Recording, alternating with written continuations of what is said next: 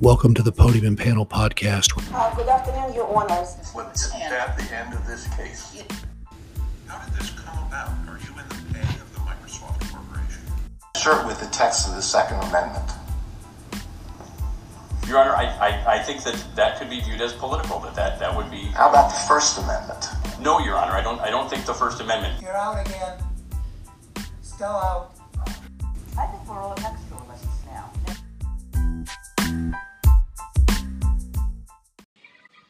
Welcome to episode 174 of the Podium and Panel podcast. We have three cases today. Two are from the Illinois Appellate Courts and one is from the Seventh Circuit. The first case today is from the Illinois Appellate First, Acer America Corp. versus Smith Amundsen LLC. The second case is from the Seventh Circuit, Artisan and Truckers Casualty versus Burlington Insurance Company. And third and final is Artiega versus Watson from the second. Turning to our first case. A legal malpractice case arising from a broker malpractice case.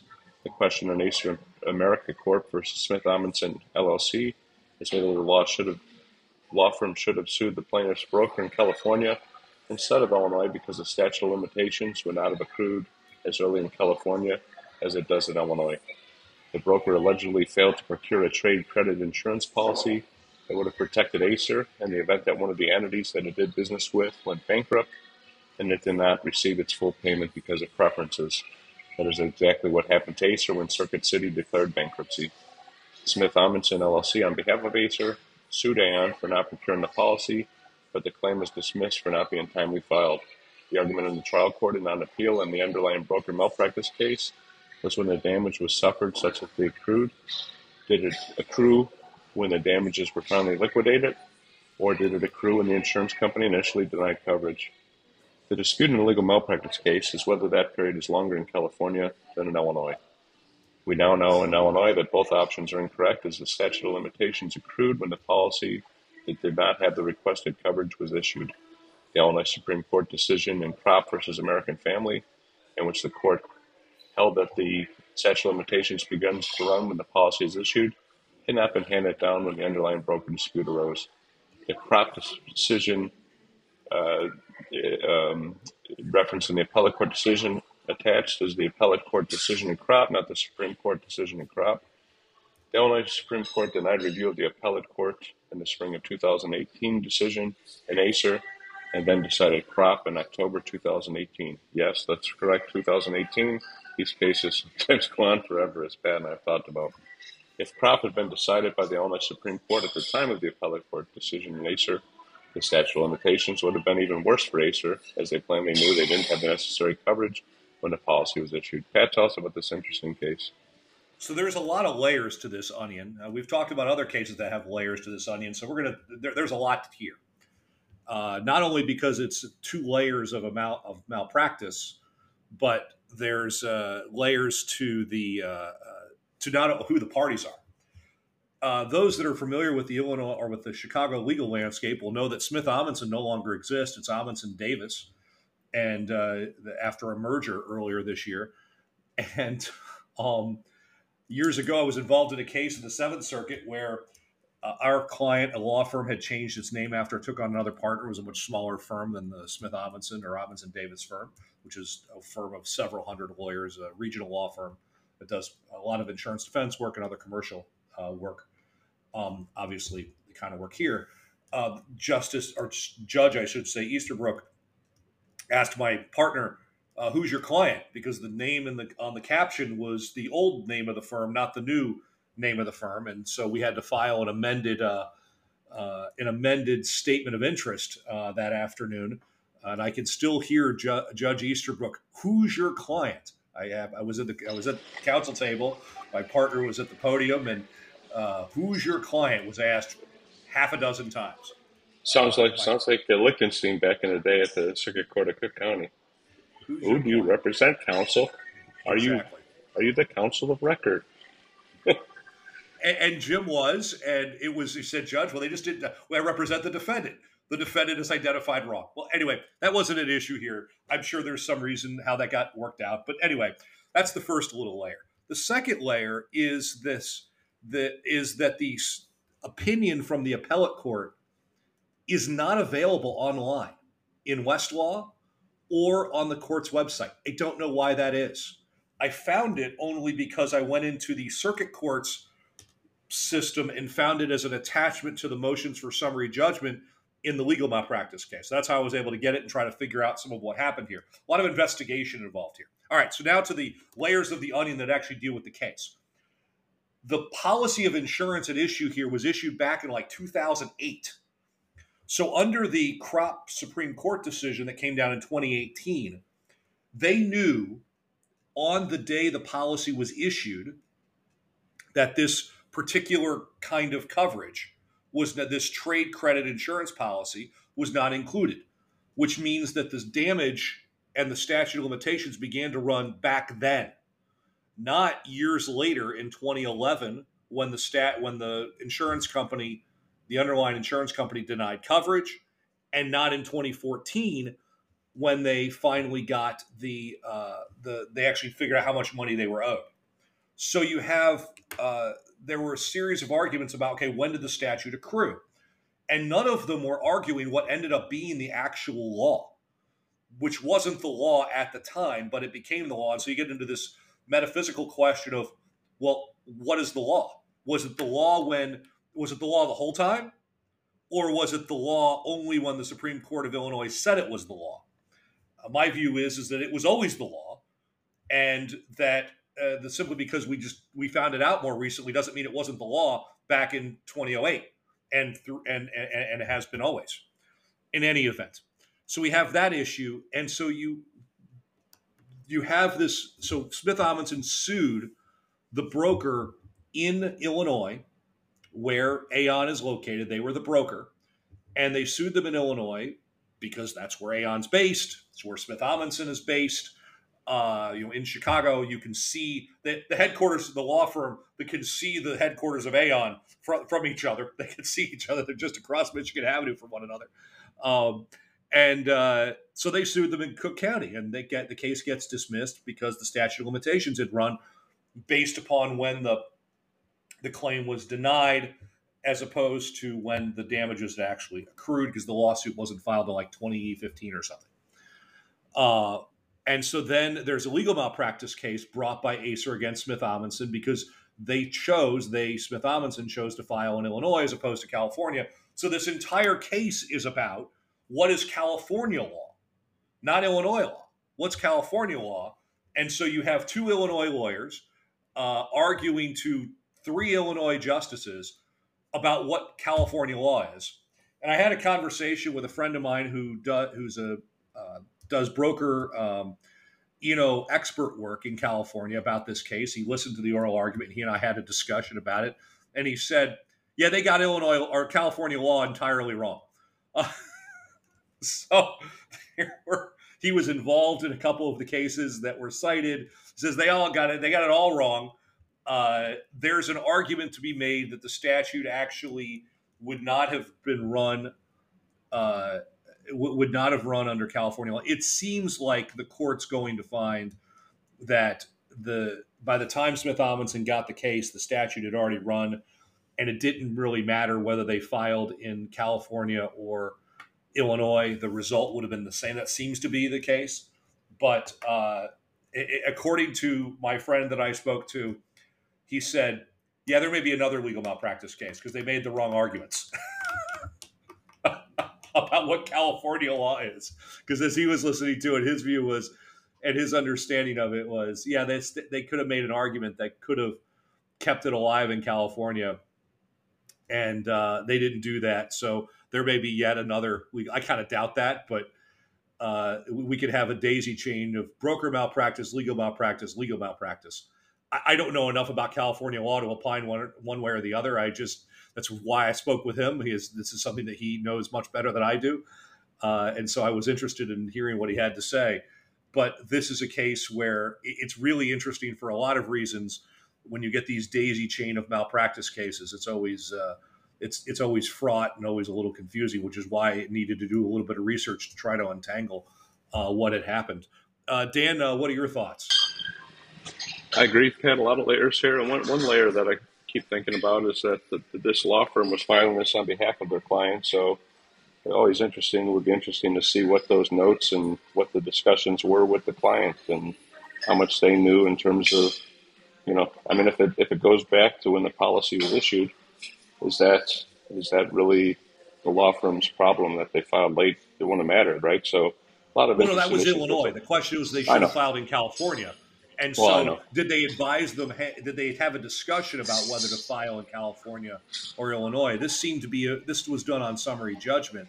So Yeah. I don't know if they had advised them as to, hey, here are your options, and they just did the analysis wrong. Yeah, understood. But I just think of daily existence of us in practice, right? We get a client, we're in Illinois, we're dealing with Aon, who's in Illinois. So you start, what I mean? Like that's some of the calculations that go in. I'm not sure that honestly, any lawyer is really thinking through those kind of things all the time, right? I mean, it just maybe we should be, but it's choice of law. Like should it be California? Should it be Illinois? Should it be some other jurisdiction? It makes. I don't know why California law didn't apply irrespective of where they filed, because it seemed Acer was a California corporation. Right. And Right. Aon had written the policy for this California entity. Why was it that Illinois law applied at all when the work was being done for a California entity? And plainly, Aon does work in California. They do it all over the place. Yeah, right. So I there's a don't lot know of questions why there. California law should have applied in the first instance, even if it was filed in Illinois. So, yeah, like you said, though, a lot of layers here, and a lot of. It'd be interesting to see how the appellate court handles this case and where we go. And it's probably not the last we see of it, I don't think, because it could be. It could go to the Illinois Supreme Court too. So with that, we'll take our first break and come back with Artesian and Truckers Casualty versus Burlington Insurance Company.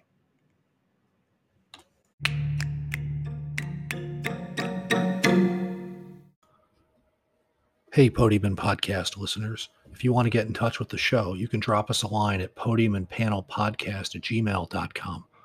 Please let us know about cases you're interested in or guests you'd like us to interview. You can also follow Dan and I on LinkedIn, as well as the Podium and Panel Podcast page on LinkedIn. We look forward to hearing from you.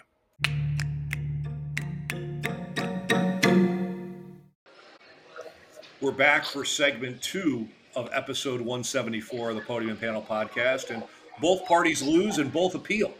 That is what happened in Artesian and Truckers Casualty versus Burlington Insurance Company. The district court held that both insurers owed a duty to defend the insured, who were the defendants in the underlying construction accident. Artesian stated the issue on appeal as follows, quote, whether the listing of a vehicle on a declarations page of an auto insurance policy, coupled with an exclusion precluding liability coverage for the operation of the machinery or equipment attached to the vehicle, creates an ambiguity compelling auto liability coverage for a construction accident involving the use of a power crane attached to a truck. Burlington stated the issues on appeal as follows. 1, whether the district court properly found that Artesian had a duty to defend its insured under the commercial auto policy that specifically defined the insured vehicle to include the truck with the permanently attached equipment. 2, whether the district court erred in finding that the Burlington Insurance Company had a concurrent duty to defend under a commercial general liability policy where the other insurance cause in the Burlington Insurance Company policy provides that the Burlington Insurance Company has access to the Artesian policy, and whether the district court erred in declining to apply the other insurance clause in the Burlington Insurance Company commercial general liability policy that rendered it access to the Artesian policy. I really think the questions presented give the facts and frame the issues very well. So Dan, why don't you tell us about this case? They do, Pat, and this is a case, it's a truck with a crane on it, and what happened here was that there were trusses on top of a roof, and one fell and then knocked some others and injured an individual. And it's a very interesting case of, we've talked, I think, about other insurance provisions. This is not quite other insurance provisions, but it's one is a CGL policy and one is an auto policy, and some very interesting arguments that, as we'll get into, I don't think the justices were necessarily buying, at least some of them, or the judges, not justices. We're in the Seventh Circuit here, so I don't want to elevate them to justices, that would be another issue of impropriety before the court. Like I said, the trusses fell. A guy by the name of Mark Duckworth was installing, and it's interesting because I don't know that it's the same Mark Duckworth, but a guy that was a year older than me at Gordon Tech High School was Mark Duckworth, and so it may be him. I'll maybe reach out to him and see if this was him, but I don't think it was. Like I said, there was roof trusses. They used the cranes for the trusses that were on the vehicle, and so they were being placed. They fell. They knocked others and injured some people. The first thing out of the box, the panel asked of the appellant was, the money involved and where we were at. They said that the workers' comp lien was very high, close to policy limits. And what we have here is two $1 million policies at issue here. There's a big dispute about whether either policy was responsible and would answer to this. There's one of the big things that's in this case that's being discussed and fought over is that the district court, they in a footnote, they talked about the operation exclusion was ambiguous in the one policy, and they said that footnotes can speak volumes at times. The Illinois case law, we may have covered on this before, but the Illinois case law is pretty clear that you can't have an exclusion on use in an auto policy. But again, this is the crane on the back of the car, so is it use? One of the things that was raised by one of the advocates, she argued that there were 4 categories that Artisan in the prior case had defined, 4 different categories and definitions of what a vehicle is. And one of the things, Pat, that's really triggering the argument, at least for coverage under the auto policy, is that in the deck page, it talked about a car and created value. And the judges, again, for the one appellee, there were 2 appellees in this case. They asked a lot of questions of the first appellee advocate in terms of operations. And one of the judges says, isn't that the whole reason of the operations exclusion? It doesn't cover, and then he read what the exclusion doesn't cover, argue that a truck doesn't qualify as automobile. And the argument back was Artisan chose the policy in the application. It's ambiguous in definition. And the response back from the judge to that, and was it Hamilton in this case?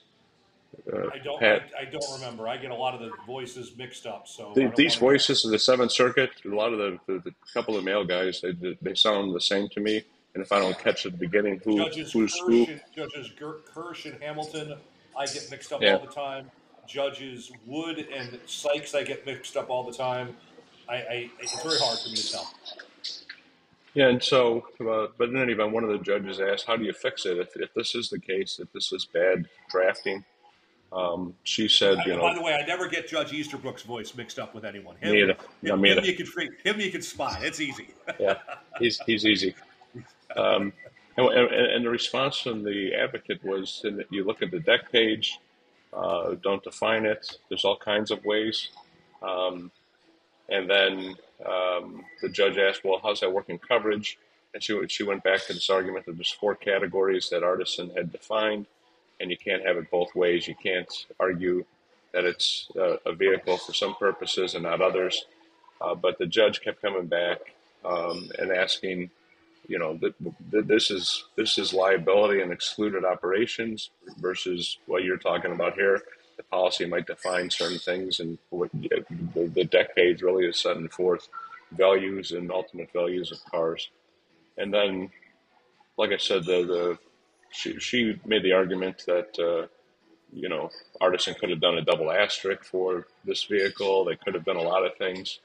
And then the judge, I think, took it to its absurdity level and finished with, would you require them to restate every single exclusion? And at that point, what's the point of the policy, right? If you're taking it to the ultimate conclusion. The rebuttal, I think, was pretty brief, but it was I think, effective. First of all, this ambiguity issue was not raised below, and the Artisan case that was referenced, according to the appellant counsel, referenced one of the 4 categories, and the other 3 categories weren't relevant. And the final question for rebuttal was about ISO and whether this was a definition under ISO, this insured auto. Progressive, it was not used in ISO, which is the Artisan policy, I think. And then language in Burlington was the ISO language, which mirrors the language. So it's an interesting case. I think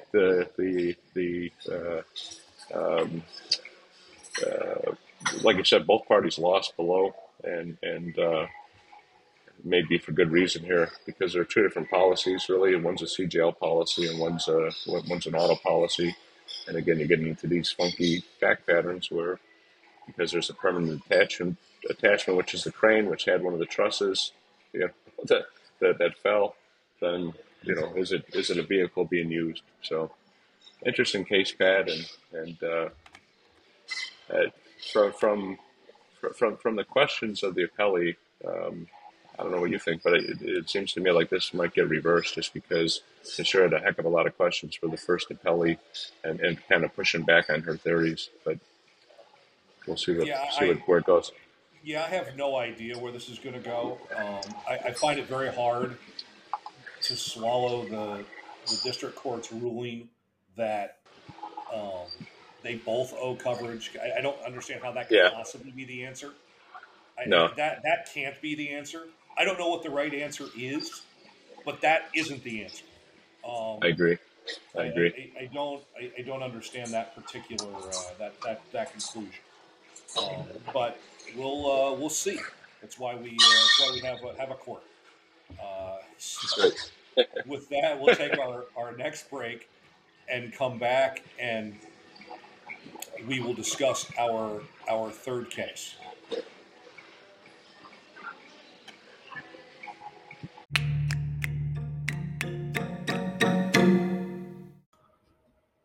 Hey, Podium and Podcast listeners. If you want to get in touch with the show, you can drop us a line at podiumandpanelpodcast@gmail.com.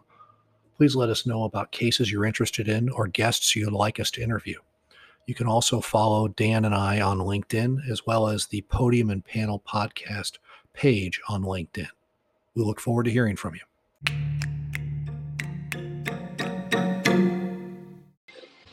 Welcome back to segment 3 of episode 174 of the Podium and Panel Podcast, another malpractice case. If a lawyer only discusses the issue of the plaintiff incorporating his business, and does that advise him to incorporate the business, does he commit malpractice? If the plaintiff, who was seeking to develop a property that had a pipeline easement, had certain restrictions related to the proximity within which development would be done, is it the lawyer's duty to investigate the scope of the easement? If in subsequent litigation with the purchase of the property sold by the legal malpractice plaintiff, the legal malpractice plaintiff prevails, can he claim damages proximately caused by the alleged failure of the lawyer to advise him to incorporate? Does it change the analysis if the legal malpractice plaintiff testifies that irrespective of incorporation, he would have incurred the same attorney's fees in defending that underlying litigation? Those are among the questions to be answered when the Illinois Appellate Court, 5th District, decides Fletcher versus Flynn. The plaintiff, a doctor who had made many other investments, purchased a parcel of land for $2 million in 1991 with 48 lots with the intention of developing them. At the time of the purchase, he was aware of a pipeline easement. The plaintiff consulted with the defendant lawyer regarding incorporating, and lawyer that he discussed the issue. The lawyer advised him to get back to him as to how he wanted to proceed. The plaintiff never got back to the lawyer, and so the business was not incorporated. Subsequently, there was litigation between the Homeowners Association and the legal malpractice plaintiff, in which the plaintiff prevailed. The plaintiff sued the defendant lawyer in 2009, and after a transfer and multiple amendments in the case was tried in 2021, the jury returned to the verdict in favor of the defendant lawyer. On appeal, plaintiff contends that the jury's verdict was against the manifest weight of the evidence with respect to the failure to advise to incorporate and to provide an analysis of the pipeline easement issue. In response, the defense argues that the plaintiff failed to show causation of damages and that there is at least evidence that the lawyer conformed his conduct to the standard of care. Pat, tell us about this case. Thanks, Dan. And Dan did not misspeak when he said that the legal malpractice case was filed in 2009 and the lawsuit didn't go to trial until 2021. That's how long it took. This case is old. Now, during the oral argument, counsel for the defendant, lawyer, appellee, said that breaches of the standard of care occur all the time. And he didn't get questioned on that until the end of the argument when Justice Cates says, I sure hope lawyers don't commit breaches of the standard of care all the time. But I think the point that the defense counsel was making is that, yes, lawyers make mistakes, but that doesn't necessarily mean that there was legal malpractice, because you have to show that there not only that there was a breach, but that breach caused damage. And that was to highlight the stronger of the arguments the defense has, which was that the alleged breaches, which they contested weren't breaches, the alleged breaches didn't cause the plaintiff any damage. Specifically, that the frontline arguments are that there was no, or there was advice to incorporate, that it was discussed, but the plaintiff's point is, but you didn't actually say, hey, and you should incorporate. Given the sophistication of this fellow, it's kind of hard. The jury could certainly believe that he knew what he needed to do, whether it was get a corporation or LLC or some form of limited liability form to protect himself, and just didn't do it, and that the lawyer never got the instruction to, despite the sophistication of this person. I don't know how you really tease out the sophistication of the person element of this. If the lawyer doesn't say, never actually said the words, you should incorporate, and the client never asks him to incorporate, those are different cases.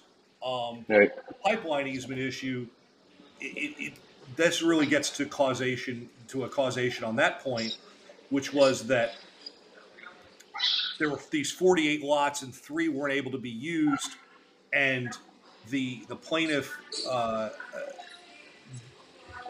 or the defense claims, well, you still made a boatload of money. You bought this property for $2 million.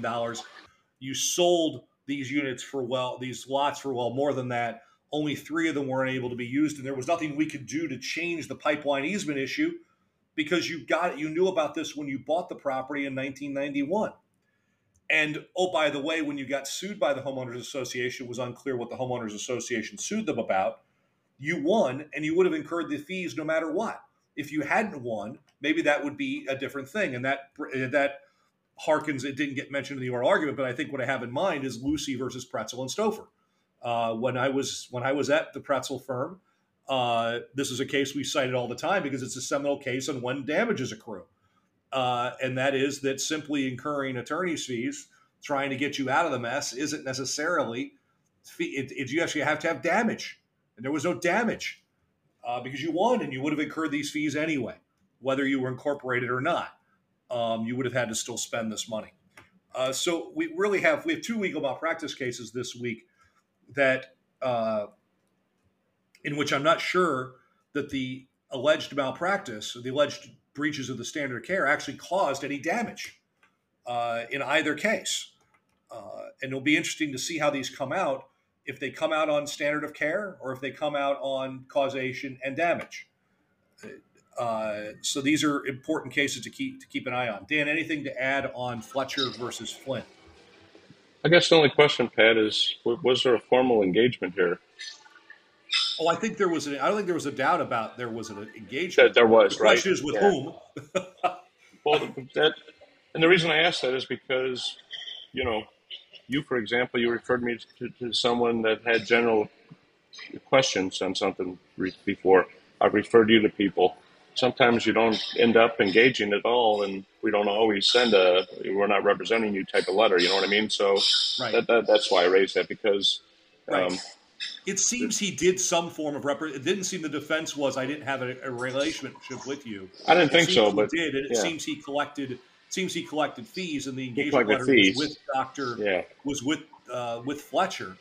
The question was, there wasn't a second engagement letter once the entity was incorporated that you would need to have with the incorporated entity. Yeah. It just never happened. Never got to that. And again, yeah, I think this is as much as anything a lesson for how we should be conducting ourselves, right? And just the formalities. And it does come up sometimes. I'm aware of over my career where, like you said, you start representing an individual, and then they have a corporation, or they have a sole proprietorship doing business as, but you don't, because you're just you start doing work for them on one thing, and then now all of a sudden, right, they got a new business, and it just a cautionary tale of making sure you paper it and make it clear, so that if disputes like this arise, number one, you can point to a document and say, look, this is what we talked about, or this is what the scope of the work was. They would have said incorporate the business, including all other, related. So, yeah. So, yeah, the scope of the engagement is critical in those kinds of circumstances. So that very much. And if the scope changed, or the work changed, or the entity with whom you would represent changed, you issue a new engagement letter. Right. It's critical to do. Engagement letters are so often your get out of jail free card as a lawyer. Yep. And I will say, in my experience, accountants are a whole lot better at getting engagement letters than lawyers are. In so many cases I've had for lawyers, they don't have an engagement letter. In fact, I just had a case for a client where, because they had an engagement letter, their deductible was cut in half as a reward from the insurance company for having the engagement letter. And so, that was one of the first things, obviously, the carrier asked for.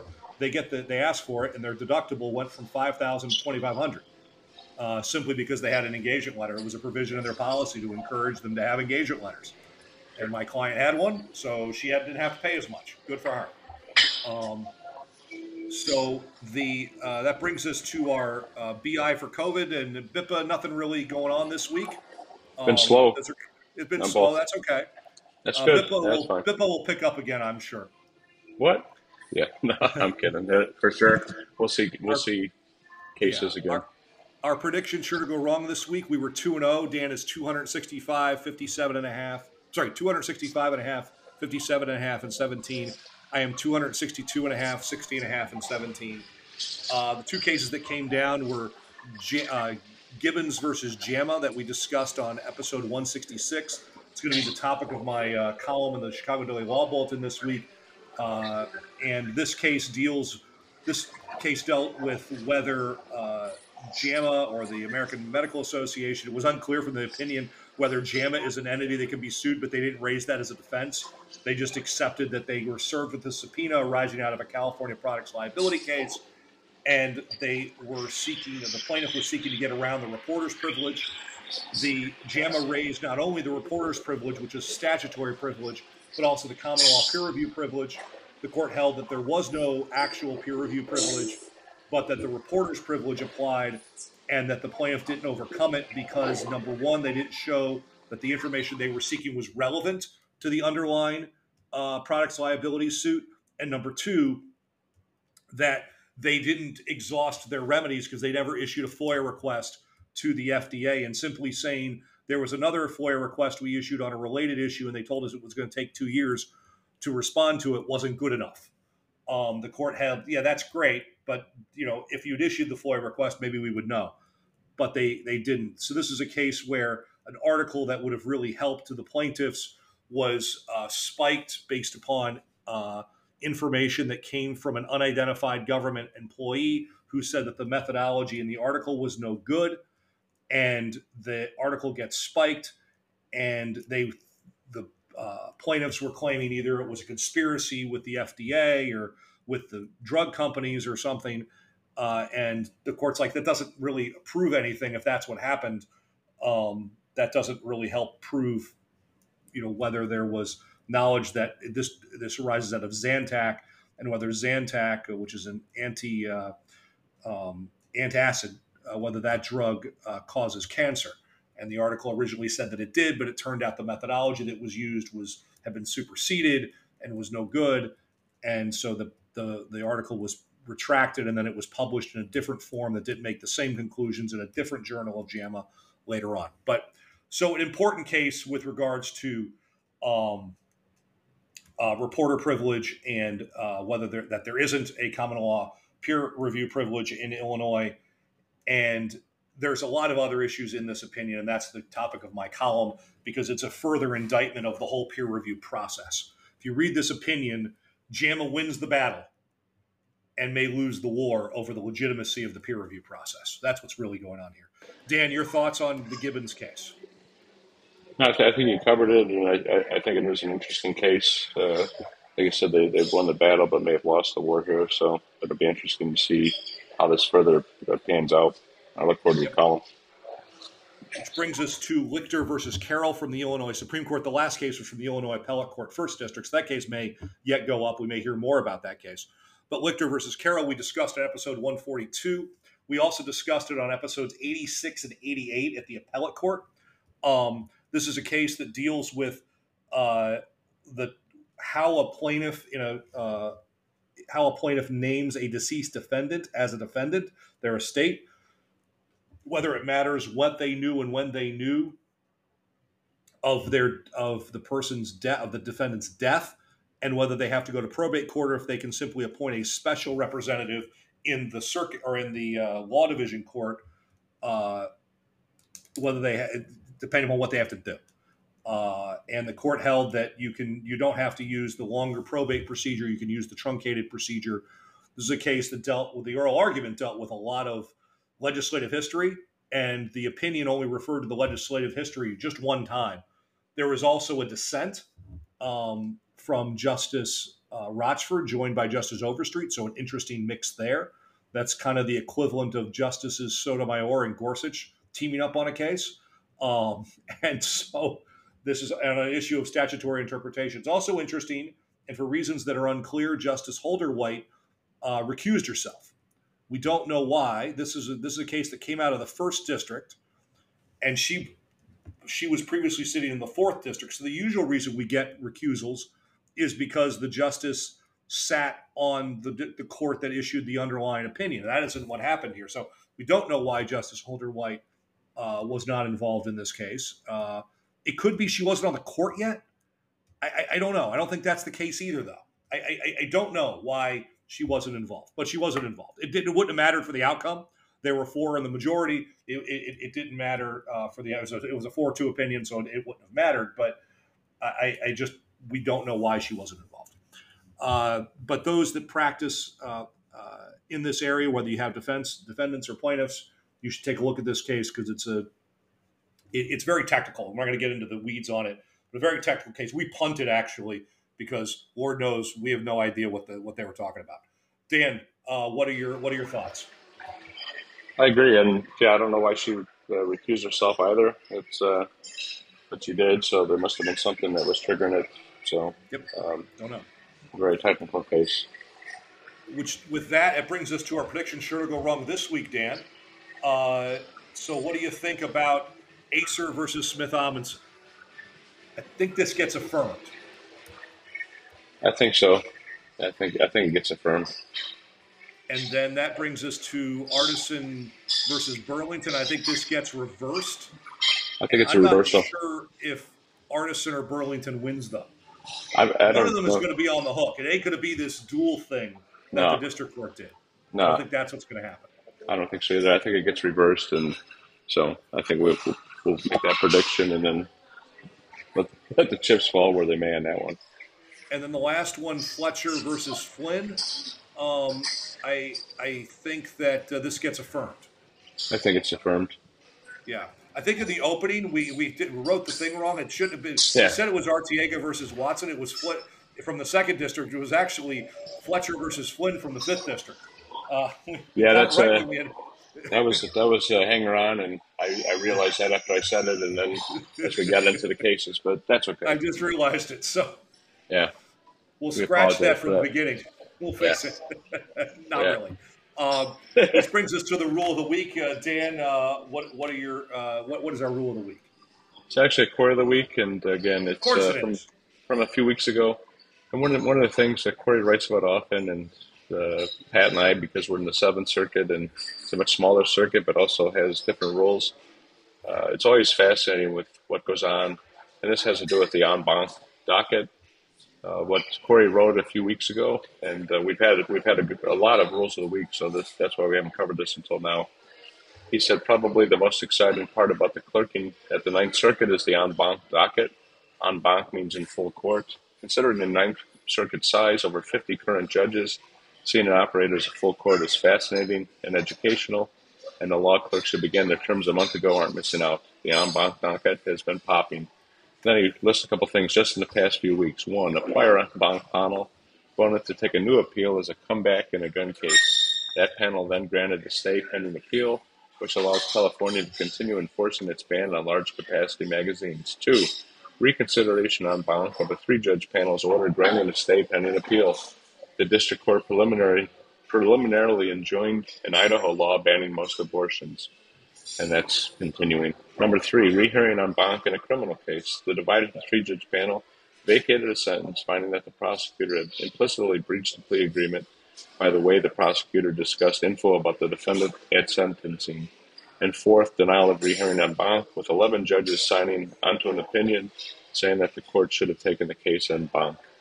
And this is only the public-facing action. There are, no doubt, ongoing internal discussions about whether to rehear other cases en banc. And again, 50-plus judges. I think Seventh Circuit has how many, Pat? Judges? 13, 14 judges? 13, something like that, yeah. And so a much huger, and the Ninth Circuit, as we talked about previously on here, it spans the most geographic territory. It goes the entire West Coast, Alaska, Hawaii, and it's just a humongous circuit. And so always interesting things. And many times, like I said, Corey posts on these things, and it's just fascinating kind of how some of this stuff works. So that's why we did another Corey of the Week. Well, very good. So with that, we will take our leave. Thank you, everybody, for joining us this week on the Podium and Panel Podcast. We'll see you next week.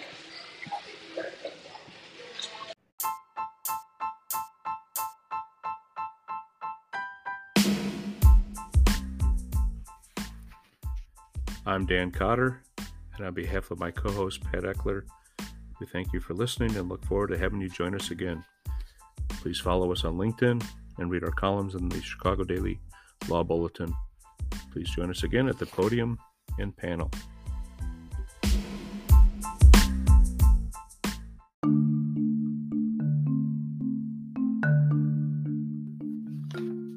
Each episode on the Podium and Panel podcast, we will cover several oral arguments and decisions in civil matters at the Illinois Appellate Court and Illinois Supreme Court, with the occasional coverage of SCOTUS and other appellate courts. The purpose of the podcast is to inform of developments that may affect business and are not to be considered legal advice. They do not create a lawyer-client relationship. Information on previous case results do not guarantee a similar future result. The opinions are their own and do not reflect those of the firms for which they work or their clients.